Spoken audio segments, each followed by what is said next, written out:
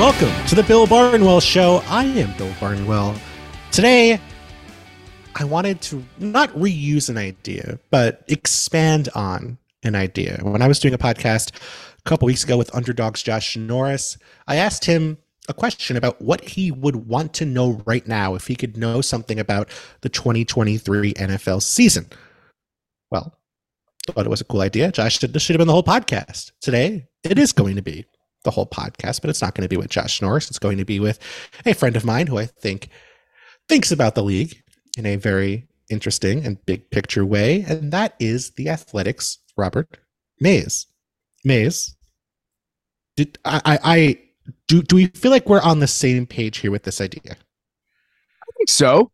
I mean, maybe the ones I'm going to throw out are not exactly what you were thinking about, but I think we're generally on the same page. This was the classic thing where I said I'd give you 5, and then when 10 minutes before we started recording, I was like, I have 8. Yes. Yeah. Not surprising. And to be clear, like, I guess you could be like, oh, I want to know who's going to win the Super Bowl. That's not a good question. Like, we want to find out things that are going to inform what we're actually watching for this year. If those are one of your 8, you can take that one off the list. That is not one of my 8, so we're safe there. Okay. We want to learn really about, things that are up in the air, and that might help us preview this upcoming season as we approach the start of the NFL very shortly. Next week, I believe, is when football is starting, if I'm not mistaken. Is that right? Seems soon. It does seem soon. It does seem like we should have the stuff figured out. But we will preview maybe one last final NFL season preview by asking some questions that we would like to know the answers to before the season begins. So, Mace, you said you have 8. I'm going to leave it up to you. I'm going to let you hit them all. Give me one to start. I think the first one's probably pretty obvious and is very self-serving. Does Justin Fields take a mini version of the Josh Allen, Jalen Hurts leap? This is all for me. This is just for my personal mental health. Are they all Bears questions? No, there's only one Bears question. But obviously, if I had like a set of wishes from a genie, I would use them for more important things than football. But if they had to be football related, and instantly right now, I could take a pill and I would know if Justin Fields did this or not, I would do it immediately just to give me peace of mind. I would love to know either way, even one way or the other. I would just love to know and not have to go through this entire season with this uncertainty hanging over me and the Chicago Bears franchise.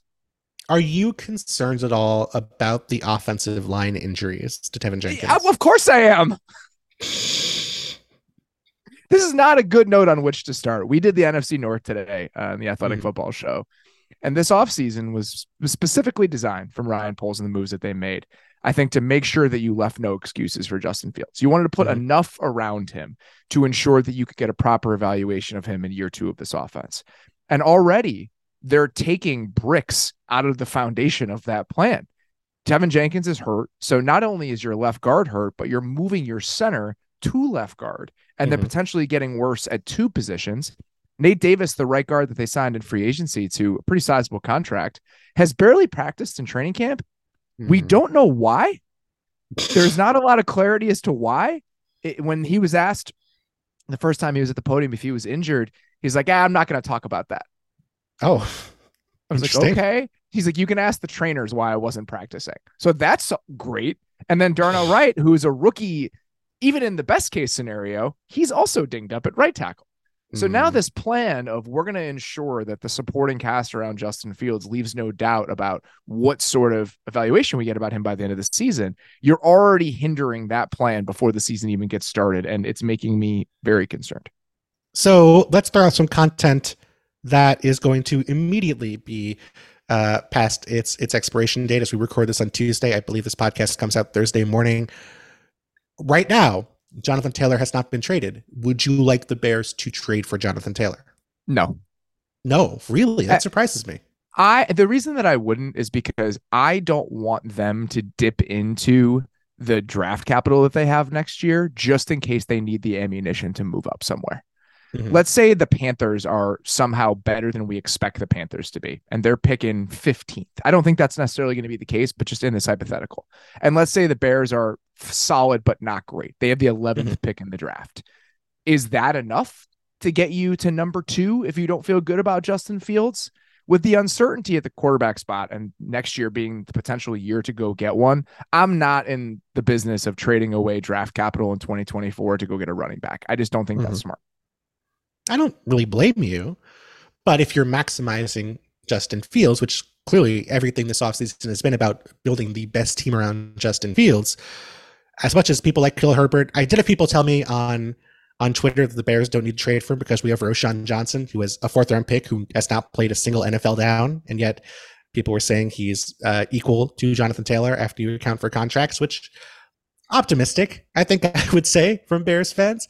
I just think the phrase you used is important here. The phrase was leave no excuses. Like, if you have the opportunity to get Justin Turner, to get Jonathan Taylor, kind of seems like not doing that might leave you an excuse. That's too much. I think that it's all relative and it's all based on what you're spending to leave no excuses. Trading the equivalent potentially of a 1st-round pick for Jonathan Taylor, I don't think that makes enough of a market difference from the running backs you do have to change the evaluation. I'm not saying that Roschon Johnson is Jonathan Taylor, but I think the combination of Khalil Herbert, D'Onta Foreman, and Roschon Johnson is enough at running back for you to get an honest opinion of what your quarterback is by the end of the season.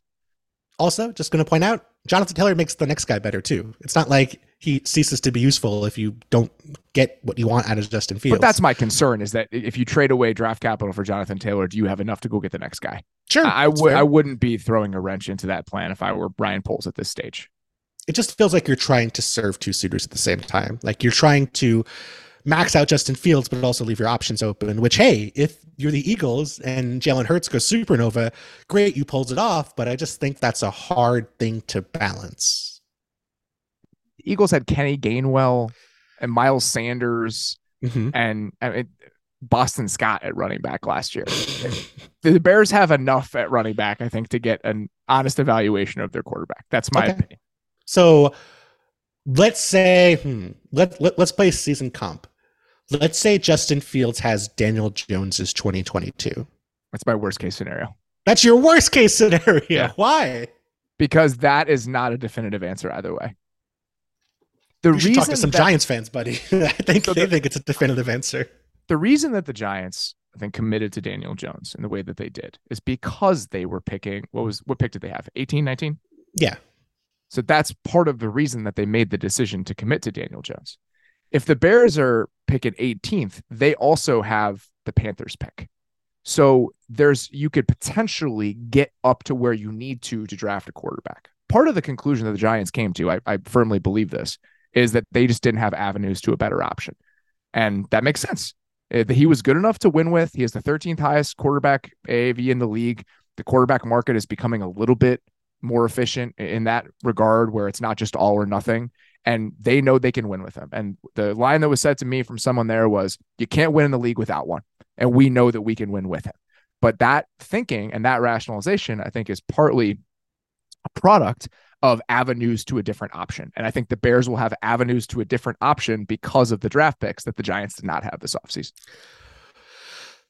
At other positions, I would agree with you. At quarterback, I don't you franchise Daniel Jones if you're like, well, kind of stuck. Like, we don't have any good options. Listen, like, you don't give him 3 guaranteed years to get that done. I am not justifying the Giants' choices. I'm saying that was their line of thinking. And the Bears don't have to do that. The Bears don't have to franchise Justin Fields.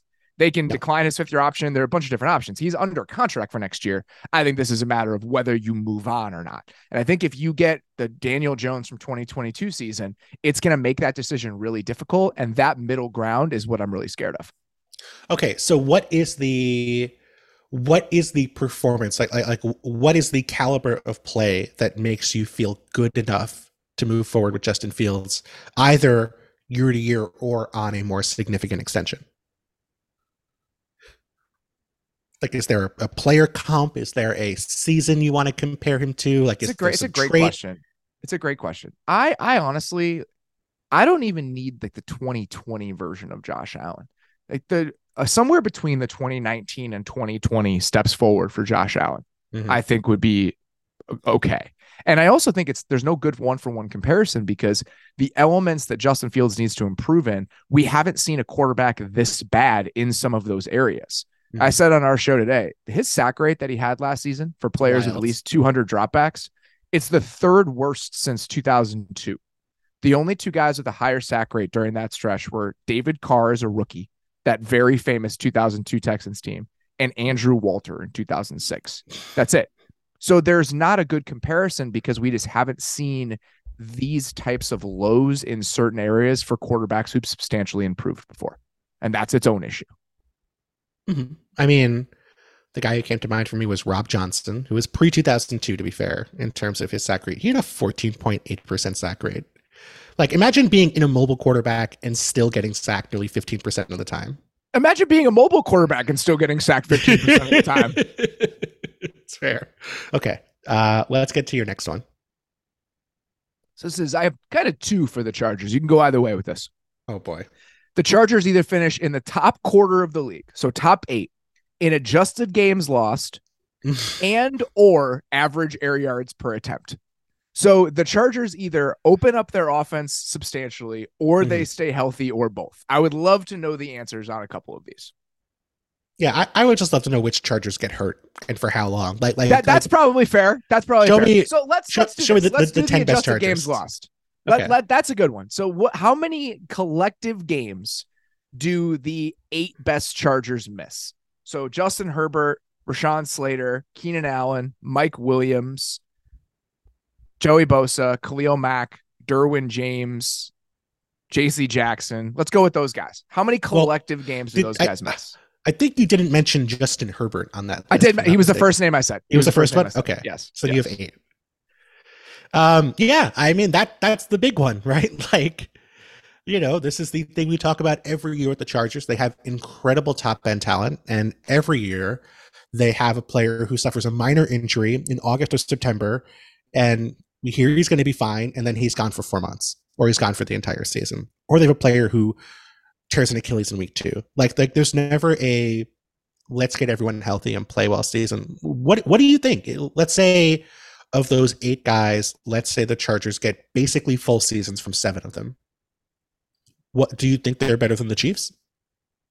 It's hard to say because if you're devastated by injuries outside of those 8 guys, then it doesn't really matter. But that's not what I asked you. I said we're talking about those 8 guys.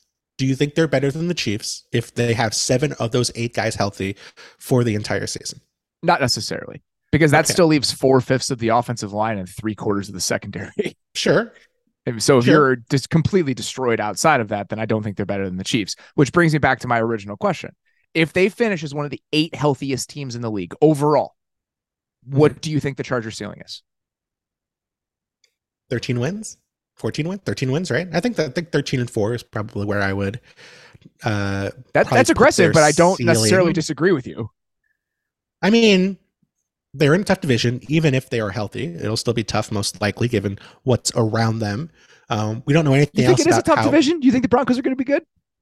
Dude, gosh, I think I've gone on like 8 TV shows in the past week and said the Broncos are going to be a playoff caliber team. So that's where I'm at a week before the season starts. I don't think that's wrong. Think it'll be tough. I mean, I can understand that point. I think the defense is going to be good. The defense has talent on it. That you're talking yourself into Sean Payton, which I don't blame you for doing. They were second in the NFL in EPA per play before the final 5 weeks of the year. I know, but I also think that Joe Evero is very good at his job. Oh, so sure. Just swapping out the coordinator and keeping the talent, I don't think that's necessarily a direct path to being a top 5 defense again, even if I think Vance Joseph is fine. And I also think their plan on defense, I don't know how much you've read about it. Nick Kosmider at The Athletic did a story about it a couple weeks ago, how Vance is kind of adopting a lot of the language and ideas that they used last year rather than bringing his defensive system. And I actually think Vance Joseph is a really good, smart coach. I think that he has a decent amount of humility when it comes to this kind of stuff. He's not attached to one version of playing. And so the 2 guys that they carried over from that staff last year, Christian Parker is their secondary coach and their defensive line coach. Christian Parker is a very impressive young coach. He's in his third year as the Broncos DB's coach. I think he'll be a coordinator eventually. So guys like that still being in the building and them trying to carry some of that over with the talent, I'm actually pretty bullish on what that unit can look like. And then if you're betting on Sean Payton, why can't that be a 9-8 frisky team throughout the entire season? Our old friend Chris Brown has a lot of thoughts about Vance Joseph and playing spot drop zone, playing country zone, right? What's it called? Well, yeah, Country zone in they used a lot 2022. of there was a lot of zone blitzing last year, and so they Sure. played a lot of spot drop zone behind all those fire zones. I don't think that's necessarily how he wants to play. I Hmm. think that was partially a product of the players who were on the Cardinals defense last year. That's fair. That's fair. The Cardinals defense not exactly full of legends, but they did bring over Zach Allen, who's really good. But we're talking about the Broncos. This is supposed to be a Chargers conversation, by the way. That's So all yes, right. Sometimes you get I off in the do. hallways. I do think the AFC West will be good this year. I think that would be a problem for the Chargers. But I mean, I think we're all optimistic about what Kellen Moore is going to do to make this offense a little bit better. Getting Rashawn Slater back is a big difference maker. I mean, on paper, this is one of the best rosters in all of football. Can they actually turn that into a successful season? We have to wait and see if those 8 guys are healthy. It's just healthy in general. I think if they finish in the top quarter of the league in just overall injuries, that they will be easily a double-digit win team. I truly believe that because I think the quarterback is really, really good. Oh, sure. I mean, no question. But are we at all nervous about Brandon Staley and the defense actually being great at any point? Yes. Like, is there? Yes, I am worried. It just feels like we were like, okay, they got all these pieces last year. And granted, they did not have Joey Bosa for most of the year. They lost JC Jackson to a serious injury. But like that defense was not much better in 2022 than it was in 2021. No, and they didn't really add many pieces to it. The front is the same as it was. And I know that Austin Johnson and some of their defensive line depth got hurt last year and they're trying to piece it together, but it's the same group as it was last season. Really, the only difference is swapping Eric Kendrickson for Drew Tranquill. That's what they've done. And getting Bosa and Jackson hopefully back for most of the season. Of course, but that's the run defense is what I'm most concerned about. Yeah. And I don't think that has the biggest impact on your run defense. The pass defense was a top 5-ish unit for the second half of last season. They just couldn't stop anybody on the ground, and they haven't really done much personnel-wise to change that. Absolutely. So now we are sitting here with a team that is, you hope they find some guys. I hope find some backups who are helpful. They're going to have to rely on those guys at some point, but just been burned too many times, Maze. I just can't. I can't do it to myself again. I have trouble doing it to myself again too. I described it on my show as like a borderline abusive relationship that I have with the Chargers. It's not healthy. Okay. So do you want to give a number for Chargers or some kind of performance for Chargers if they are top 8 in adjusted games lost? I think that they're probably like an 11 or 12 win team if they're a top 8 in adjusted games lost. I have my questions about the ceiling on the defense, and I have my questions about how quickly things will look good with Kellen Moore. But this is a bet on the quarterback. If there's enough health around the quarterback, I think that he is an elite player. He's just a step down from that second tier of quarterbacks with Allen, Burrow. And I think Herbert is there. Isn't he the right supporting cast? Isn't he a tier 1 quarterback in Mike Sando's quarterback rankings? Yes. So, I mean, he's in that tier. Yeah, I think Mahomes is in a tier all his own. But I think that the slight step down from there, I think that Herbert is absolutely a part of that club. And we just don't really talk enough about, or I don't think people do, what he was in 2021. The guy threw 38 touchdowns and threw for 5,000 yards. He was 23 years old. And last year he played a third of the season with cracked ribs. Yes. And he didn't have an all-pro left tackle for most of it. Mike Williams and Keenan Allen were on the field for 175 dropbacks. Like, I'm not saying he's the best player in the league, but I'm saying that he's really, really good. And when healthy and having enough pieces, good enough to keep your team afloat as one of the best offenses in the league. I mean, he has that kind of upside, clearly. Like, he could, I don't think anybody would be shocked if he won MVP in the way that even someone like Trevor Lawrence, like if Trevor Lawrence won MVP, I don't think I would be shocked. I don't think you would be shocked, but I think there is a subset of people who would be shocked. I don't think that is the case for Justin Herbert. I think everyone sees what he's capable of. I don't think so. I don't think that's right. I think that you don't think so. I think you're hanging in too close of internet football circles. I think the general public is very much on the "what has he done" train with Justin Herbert. Trust me, I hear it a lot. I have not left the house in many months, so that might be why. This podcast is proud to be supported by Jets Pizza, the #1 pick in Detroit-style pizza. Why? It's simple. Jets is better. With the thickest, crispiest, cheesiest Detroit-style pizza in the country, there is no competition. And right now, get $5 off any 8-corner pizza with code 8SAVE. That's the number 8, SAVE. Go to jetspizza.com to learn more and find a Jets Pizza location near you. Again, try Jet's signature 8-corner pizza and get $5 off with code 8SAVE. That's number 8, SAVE. Jet's Pizza. Better because it has to be. Another day is here, and you're ready for it. What to wear? Check. Breakfast, lunch, and dinner? Check. Planning for what's next and how to save for it? That's where Bank of America can help. For your financial to-dos, Bank of America has experts ready to help get you closer to your goals. Get started at one of our local financial centers or 24/7 in our mobile banking app. Find a location near you at bankofamerica.com/talktous. What would you like the power to do? Mobile banking requires downloading the app and is only available for select devices. Message and data rates may apply. Bank of America N.A., member FDIC. Give me your third question. So this you want one to know is- the answer to. This one spans a bunch of different teams, but I want to know which quarterback is going to be way better than any of us expect, because it always happens. There's always one or two every year that are just better than we anticipate. I think last year Geno was probably the answer to that. Oh, for sure. That's a great one. Geno and Daniel Jones are a great place to start. Because I remember, this is kind of a fantasy related thing, but last year when I was trying, you'd always try to reverse engineer, like, who is going to be this year's blank. And last year, if you think about where Tyler Lockett and even DK Metcalf were going in fantasy drafts, I mean, they're going as like wide receiver 25 and 35 because uncertainty around the quarterback. And I think that's a way to gain value at times. If you can figure out which quarterback is going to be way better and their receivers are just being artificially depressed, that's a thing you can pounce on. So it kind of leads to this curiosity of which guy is that this year? And I have like 4 or 5 different candidates. Oh, you have to narrow it down from 5. That's not fair. Well, it's which guy, which of these guys is going to be better than we expect.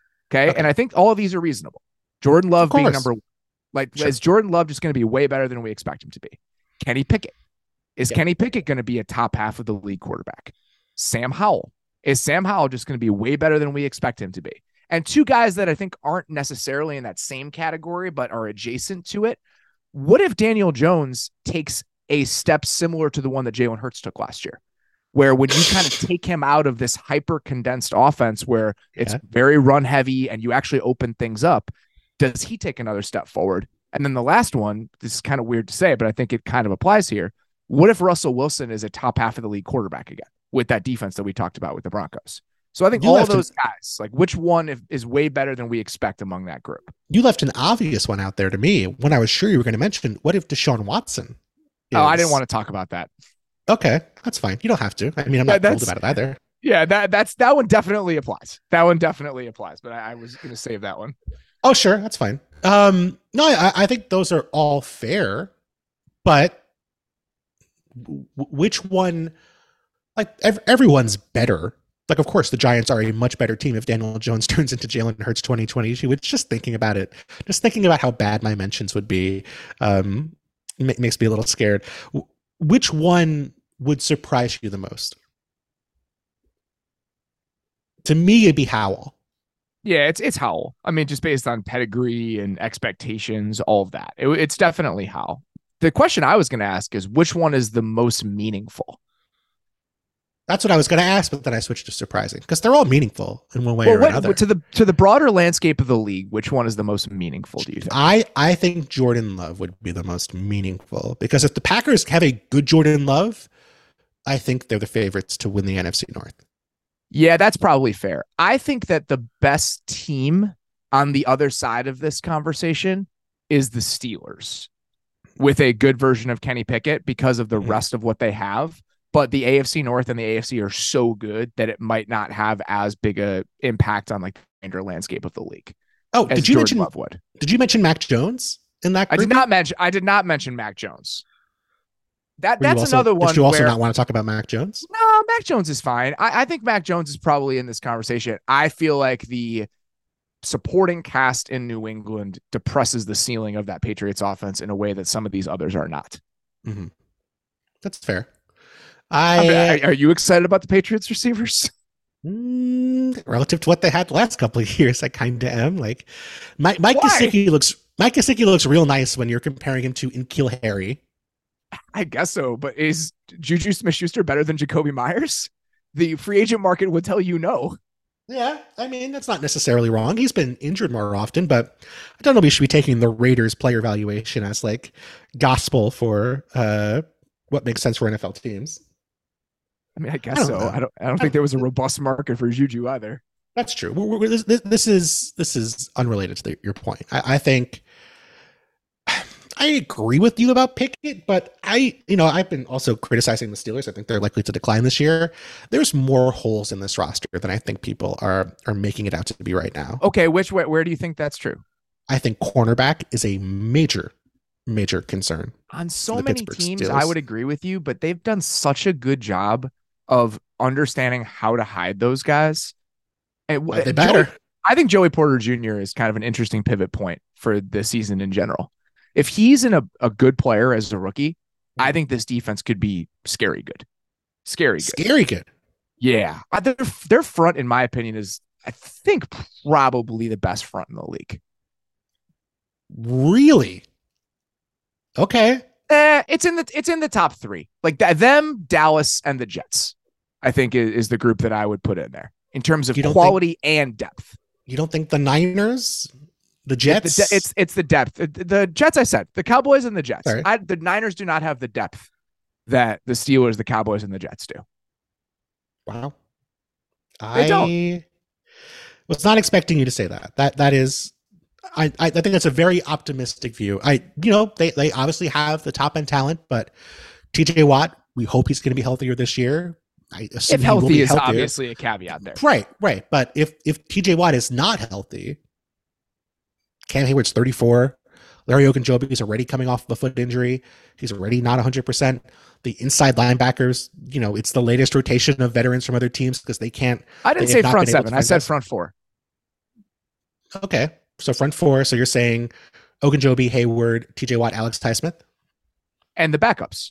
So Keanu Benton, Marcus Golden, Nate Herbig. I mean, the guys the amount that they've put into that, and I think the high end talent plus the depth of just the front four, I think is very, very good. Can I ask a dumb question? I feel like I should know the answer to this. They have two Herbigs, and they have two Herbigs. Are they related? They are brothers. They have to be. Nate and Nick. What are the odds? I think I thought they were one person until a couple weeks ago. They play two different positions, but yes, they play on other sides of the ball. But Nick Herbig is a rookie. Yes. So I'm only learning about him now. I think that's only fair. And I think the offensive line is still not exactly a finished product. Broderick Jones, they drafted. Is Broderick Jones even going to start week one? Not week one, but I think he will start at some point this season.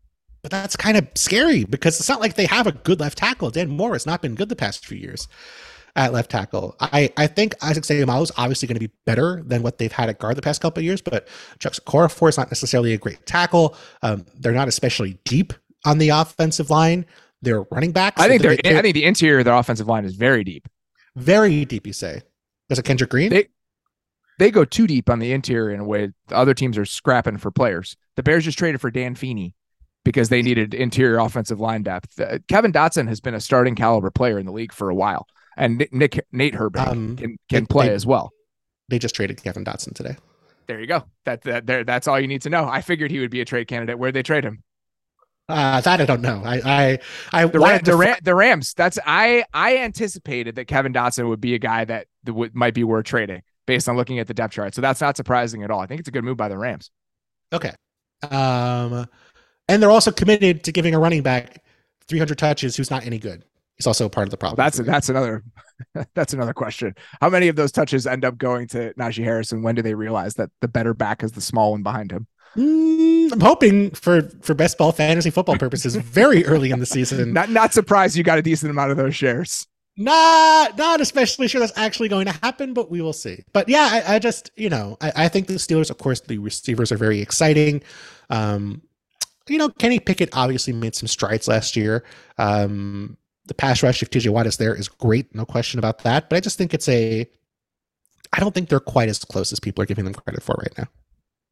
I think that's fair. I'm choosing to see them through an optimistic lens, just because when I went back and watched Pickett, I watched it 3 or 4 games before I went to Steelers camp, and I talked to him when I was there, and I was just impressed by what I saw. I'll be honest with you. I did not deeply watch a lot of Steelers football in the second half of last season. So you go back and kind of look under the hood a little bit, and I just had more fun watching him than I anticipated. I think he just got more to his game than we might have thought coming out. I never understood him being described as this kind of meticulous, refined pocket passer. His game is far more chaotic than that. But I think some of the traits, like the arm strength and the accuracy, those are pretty good. And if he can learn to just be a little bit more settled in the pocket and play a little bit more on time, I think that the other aspects to his game are actually a little bit more encouraging than I anticipated them being in terms of like his physical skill set.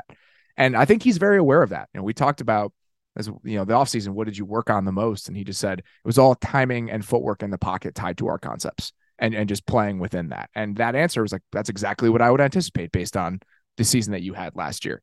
So if they can just be a little bit more consistent with playing on time within the offense and find more explosive plays within the offense, kind of take the training wheels off a little bit. Mm-hmm. I think the upside level of talent on that unit is actually pretty good. This is the real life version of the Shaq, I owe you an apology. I really wasn't familiar with your game meme for Kenny Pickett. Yes. no, I mean, like, that's a big ask though. Like, you have a guy who held the ball longer in college football than anybody his final season.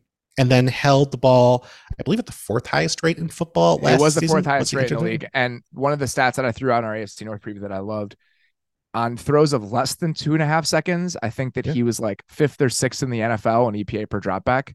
And on throws of more than 2.5 seconds, he was like 4th from the bottom.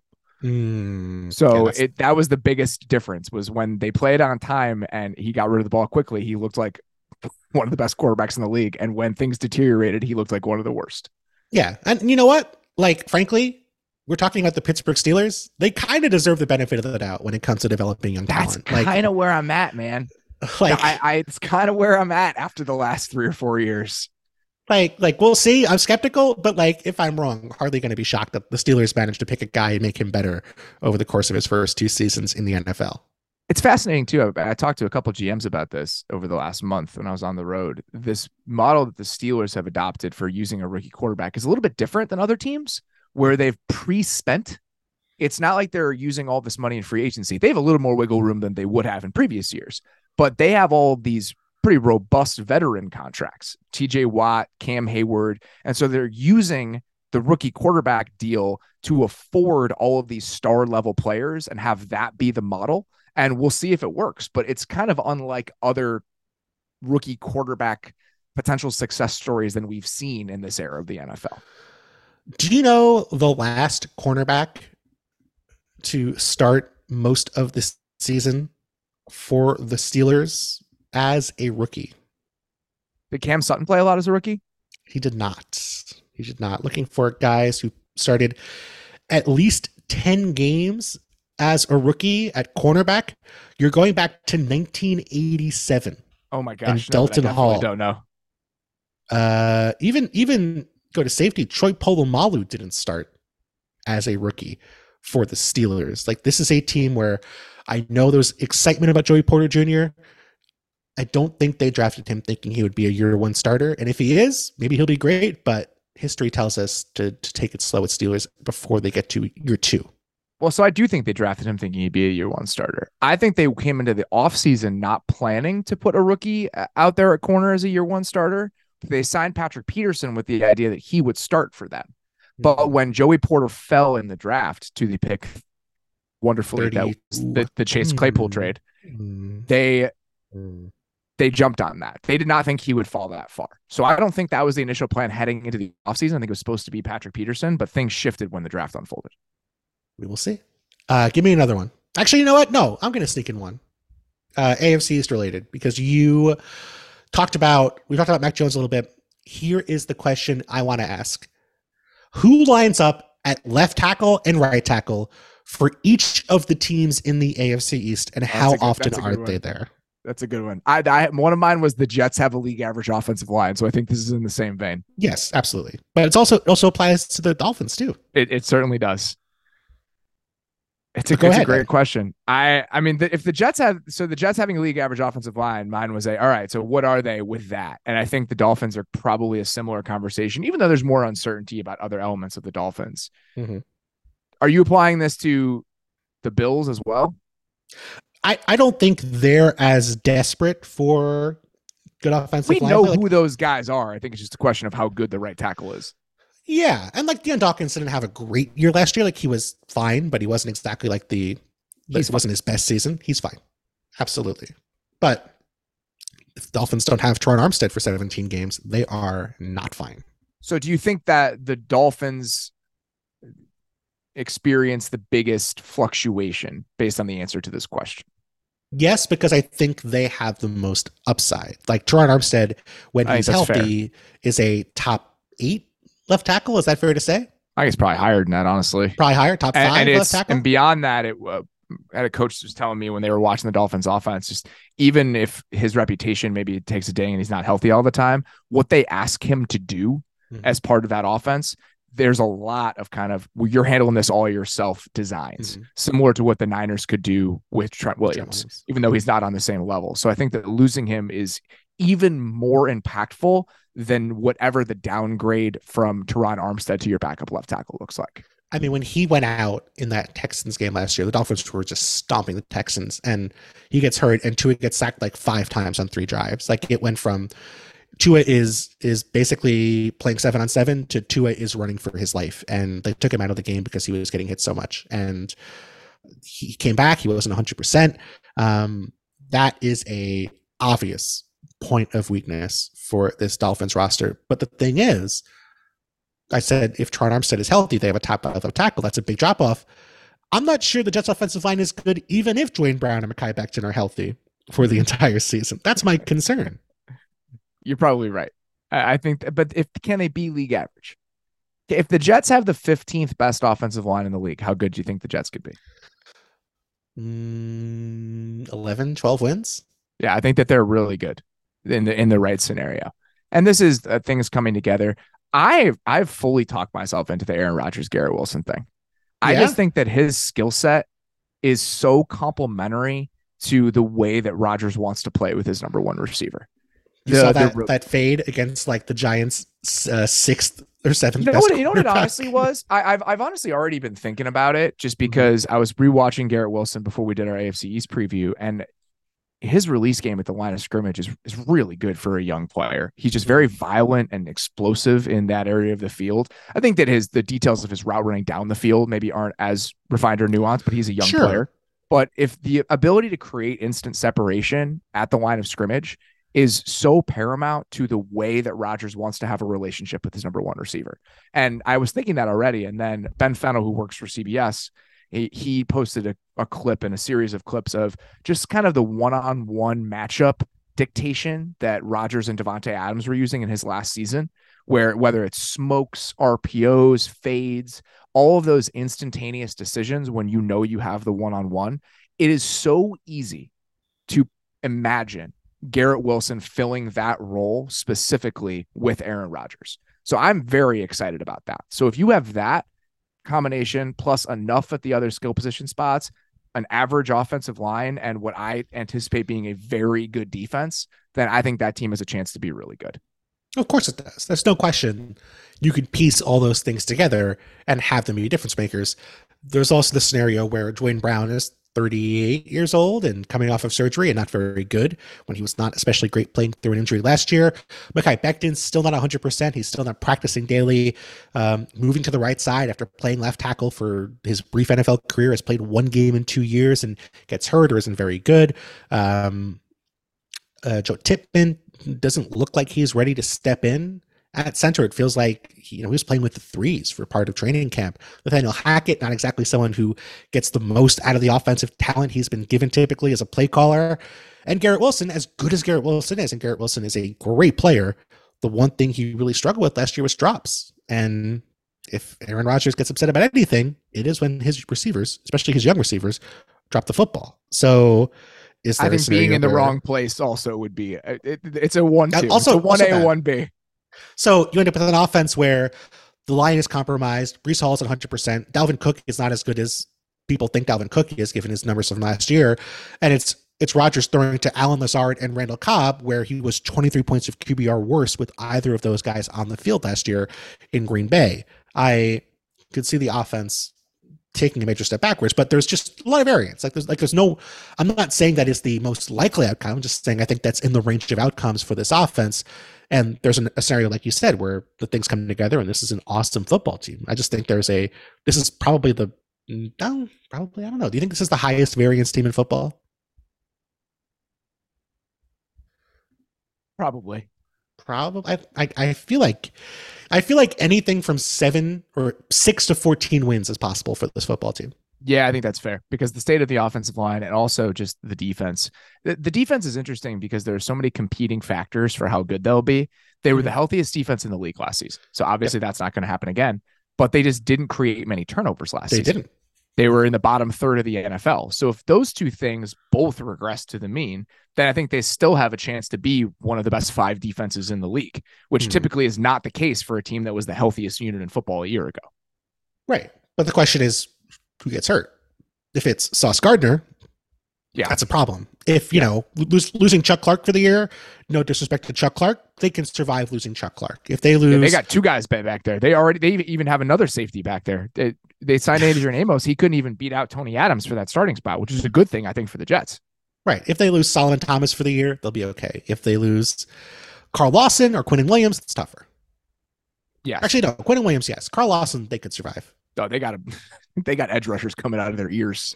It's ridiculous. Let's move on. Let's do 2 more from you and we'll finish up. You talked about the Dolphins already. One of mine was we get full seasons from the versions of Tua and Brock Purdy that we saw for a stretch last year. Sure. So like the first half of the season Tua and then back half of the season Brock Purdy, that's just reality. And I think that those could have huge impacts on the year. We already talked about Geno a little bit. I had 2020 Geno as the real Geno, or 2022 Geno. Like last year is just going to continue. How about this one? Okay, go ahead. I got 2 more that we haven't really touched on at all. One was, which new defensive coordinator just transforms his unit right away?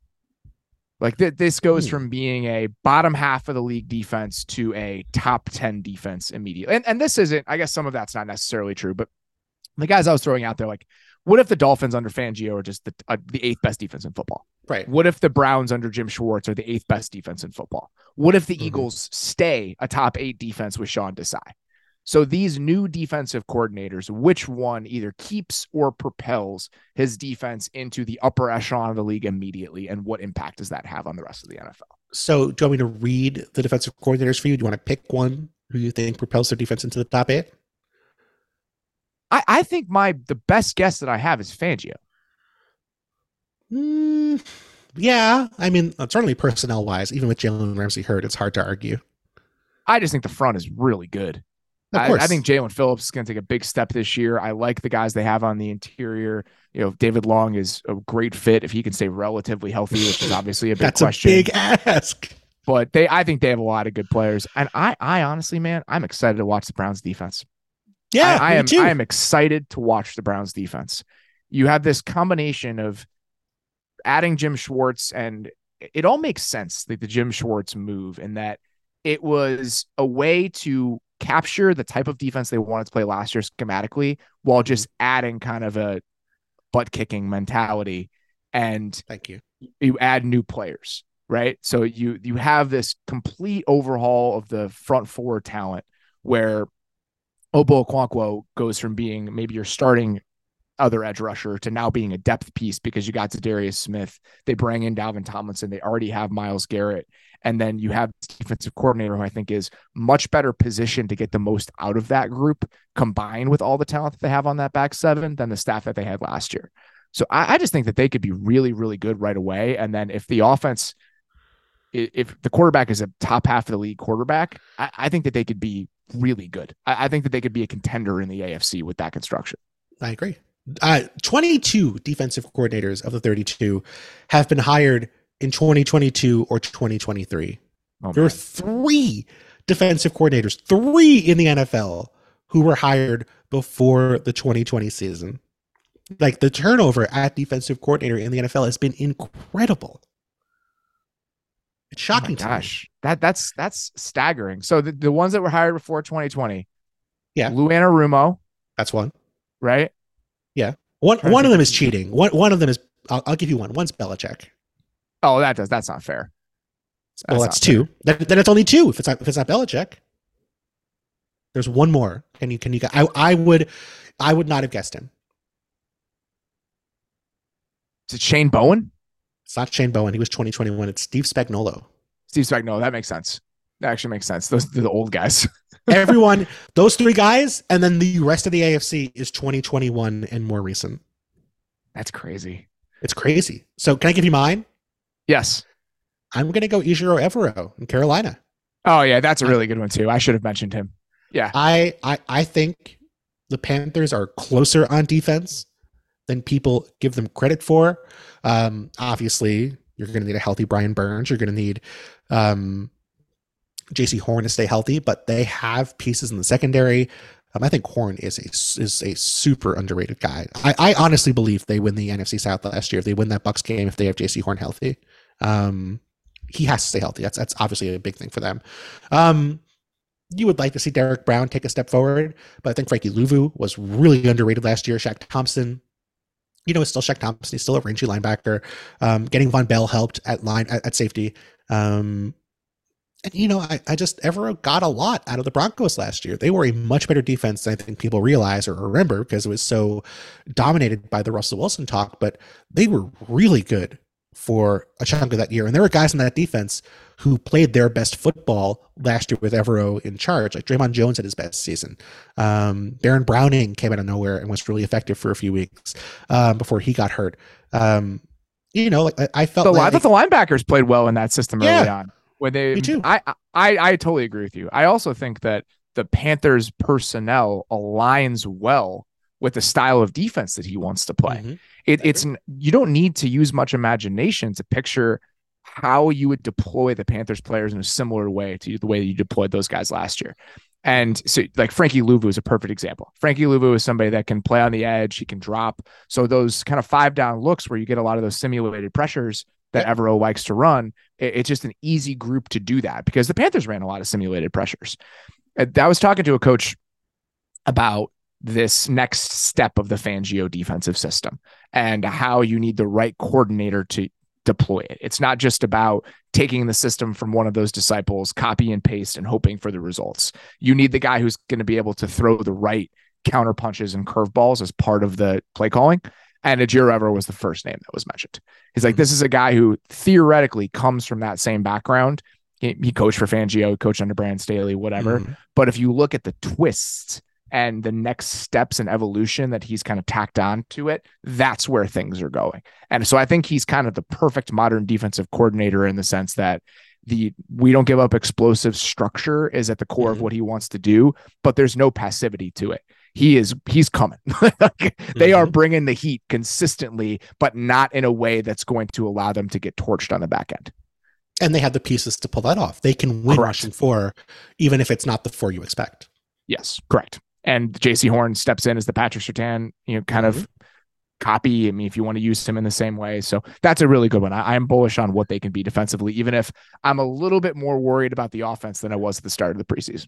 Oh, I'm definitely worried about the offense, but we weren't talking about the offense. We were talking about the defense. I'm going to give you one, and then we'll finish up with one of yours. What is the best record? Sorry, what's the best record? What is the record for the best team in the NFC who isn't the Eagles, the Cowboys, the Niners, or the Seahawks? I feel like we have basically reduced the NFC as a society to those 4 teams. We've written off the NFC North. We've written off the NFC South. We've written off the teams who are not those 4 teams. So who is the best team in the NFC who is not one of those 4 teams? And are they 9-8 or are they 12-5 and they've taken a big leap that we're not expecting? It's a great question. I would assume closer to, I think there's a 10-win team in the NFC that's not one of those teams. I think there almost has to be just in the NFC South, of course, and the NFC North. I think the answer is probably 10 or 11 wins. And I think the best 4 candidates are 4 candidates. Come on. The Lions can absolutely win 11 games. Give me 2 candidates. Narrow it down a bit. Lions and Falcons.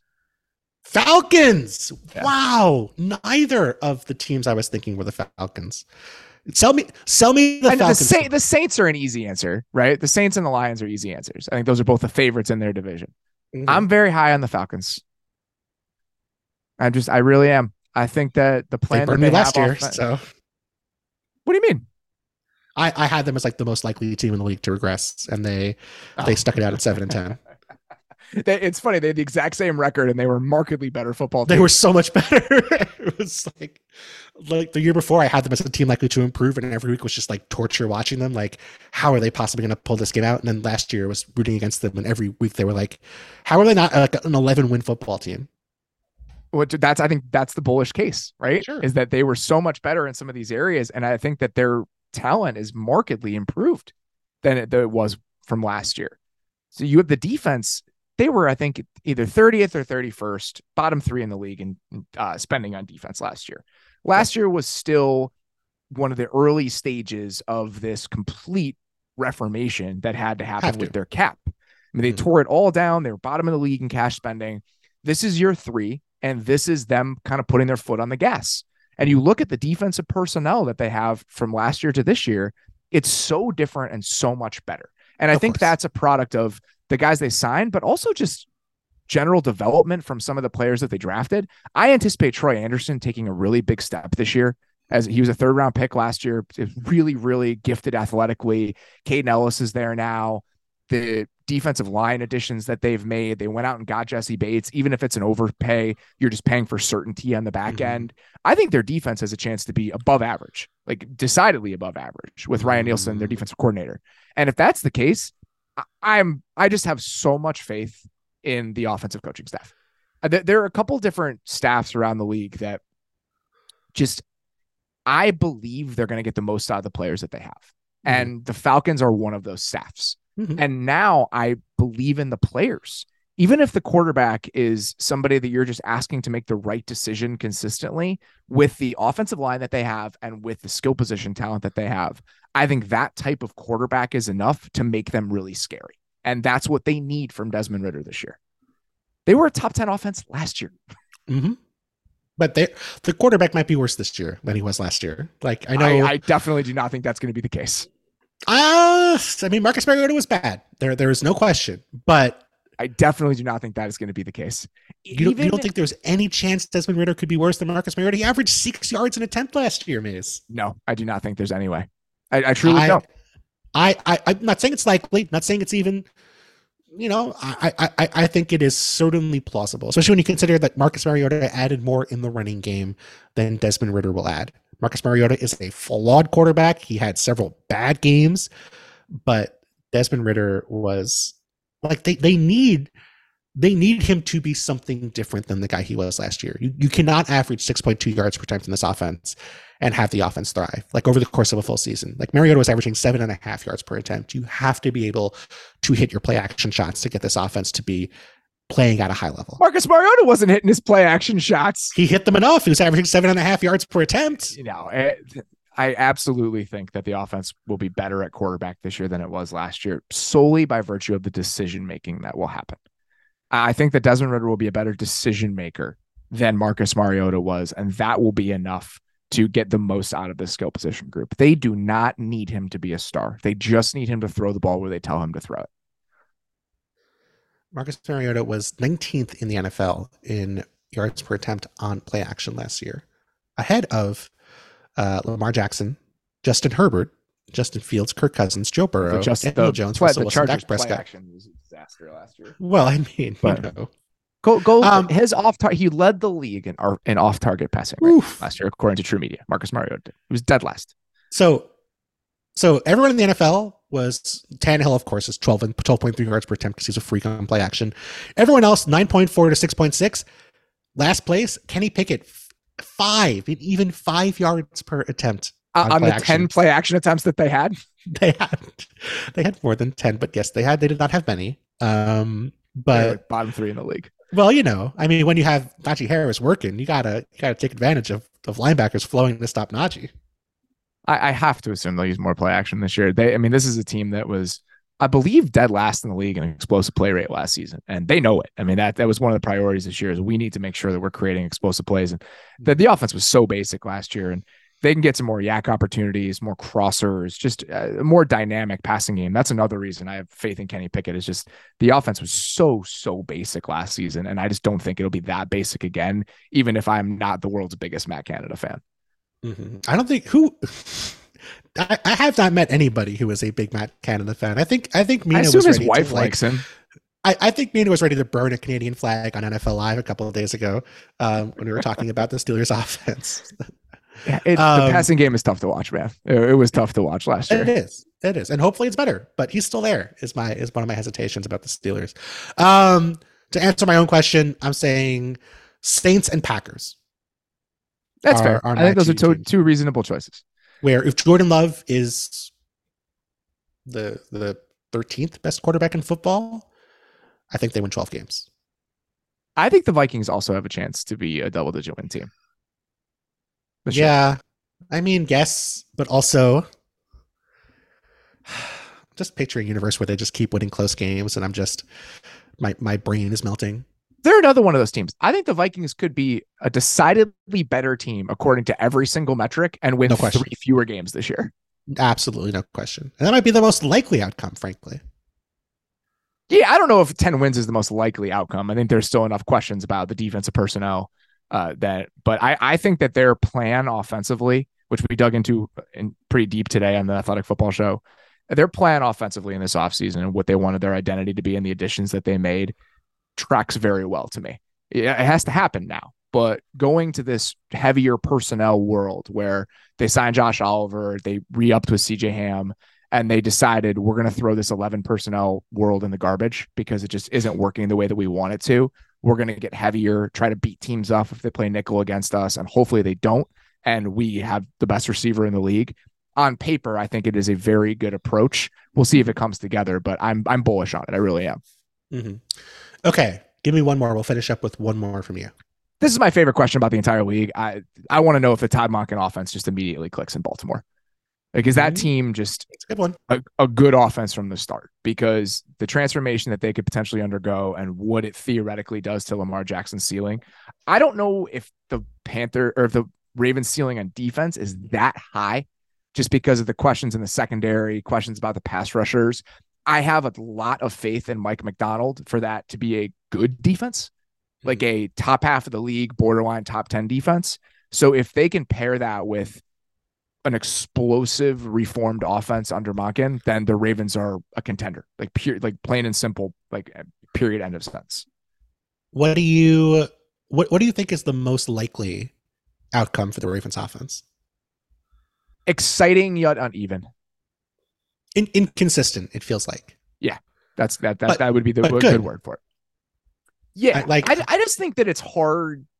Very rarely do we see this stuff click immediately with new offensive coordinators. There are exceptions to that. I think the 2017 Rams are the best example of that, where you have a new coach, new system, and it happens immediately. I think that what McVay did there and the simplicity of it was a huge reason for that. And the plan in general of them walking to the line of scrimmage and Sean essentially calling the plays in the moment and the way that they use tempo, it was just a very good plan to immediately get the most out of your offense. Mm-hmm. Even really good offensive coordinators, the best offensive coordinators that we've seen in the NFL, it doesn't always happen right away. Think about the 2015 Falcons and what that type of offense that was. They were middle of the road. And then the next year, they absolutely exploded. So this could be kind of an intermediate season for the Ravens on the way to something better next year. But I do think that we're going to potentially see flashes of it at some point over the course of this season. And also, by the way, this isn't like rebuilding the Broncos. Like, they were 11th in the NFL in EPA per play last year before Lamar got hurt. Like, they were a good, not great, but they were identical in EPA per play through week 12 to the 49ers. And obviously what happened over the next few weeks they ended up going different directions. But like, this was an offense that was legitimately good last year. And so it's such a huge change though, Barnwell. That's my concern. It's just that the fact that the structure of it is going to be so different. They used 11 personnel on 11% of their snaps last season. It's insane. Sure. It was just not an NFL offense in the ways that we typically understand one. And with the moves that they made this offseason and what they've done in the preseason, it seems like they're going to be like an 11 personnel team. It's wildest offensive identity shift that I think I can picture. Them going from what they were to them going to pure, like mostly an 11 personnel team.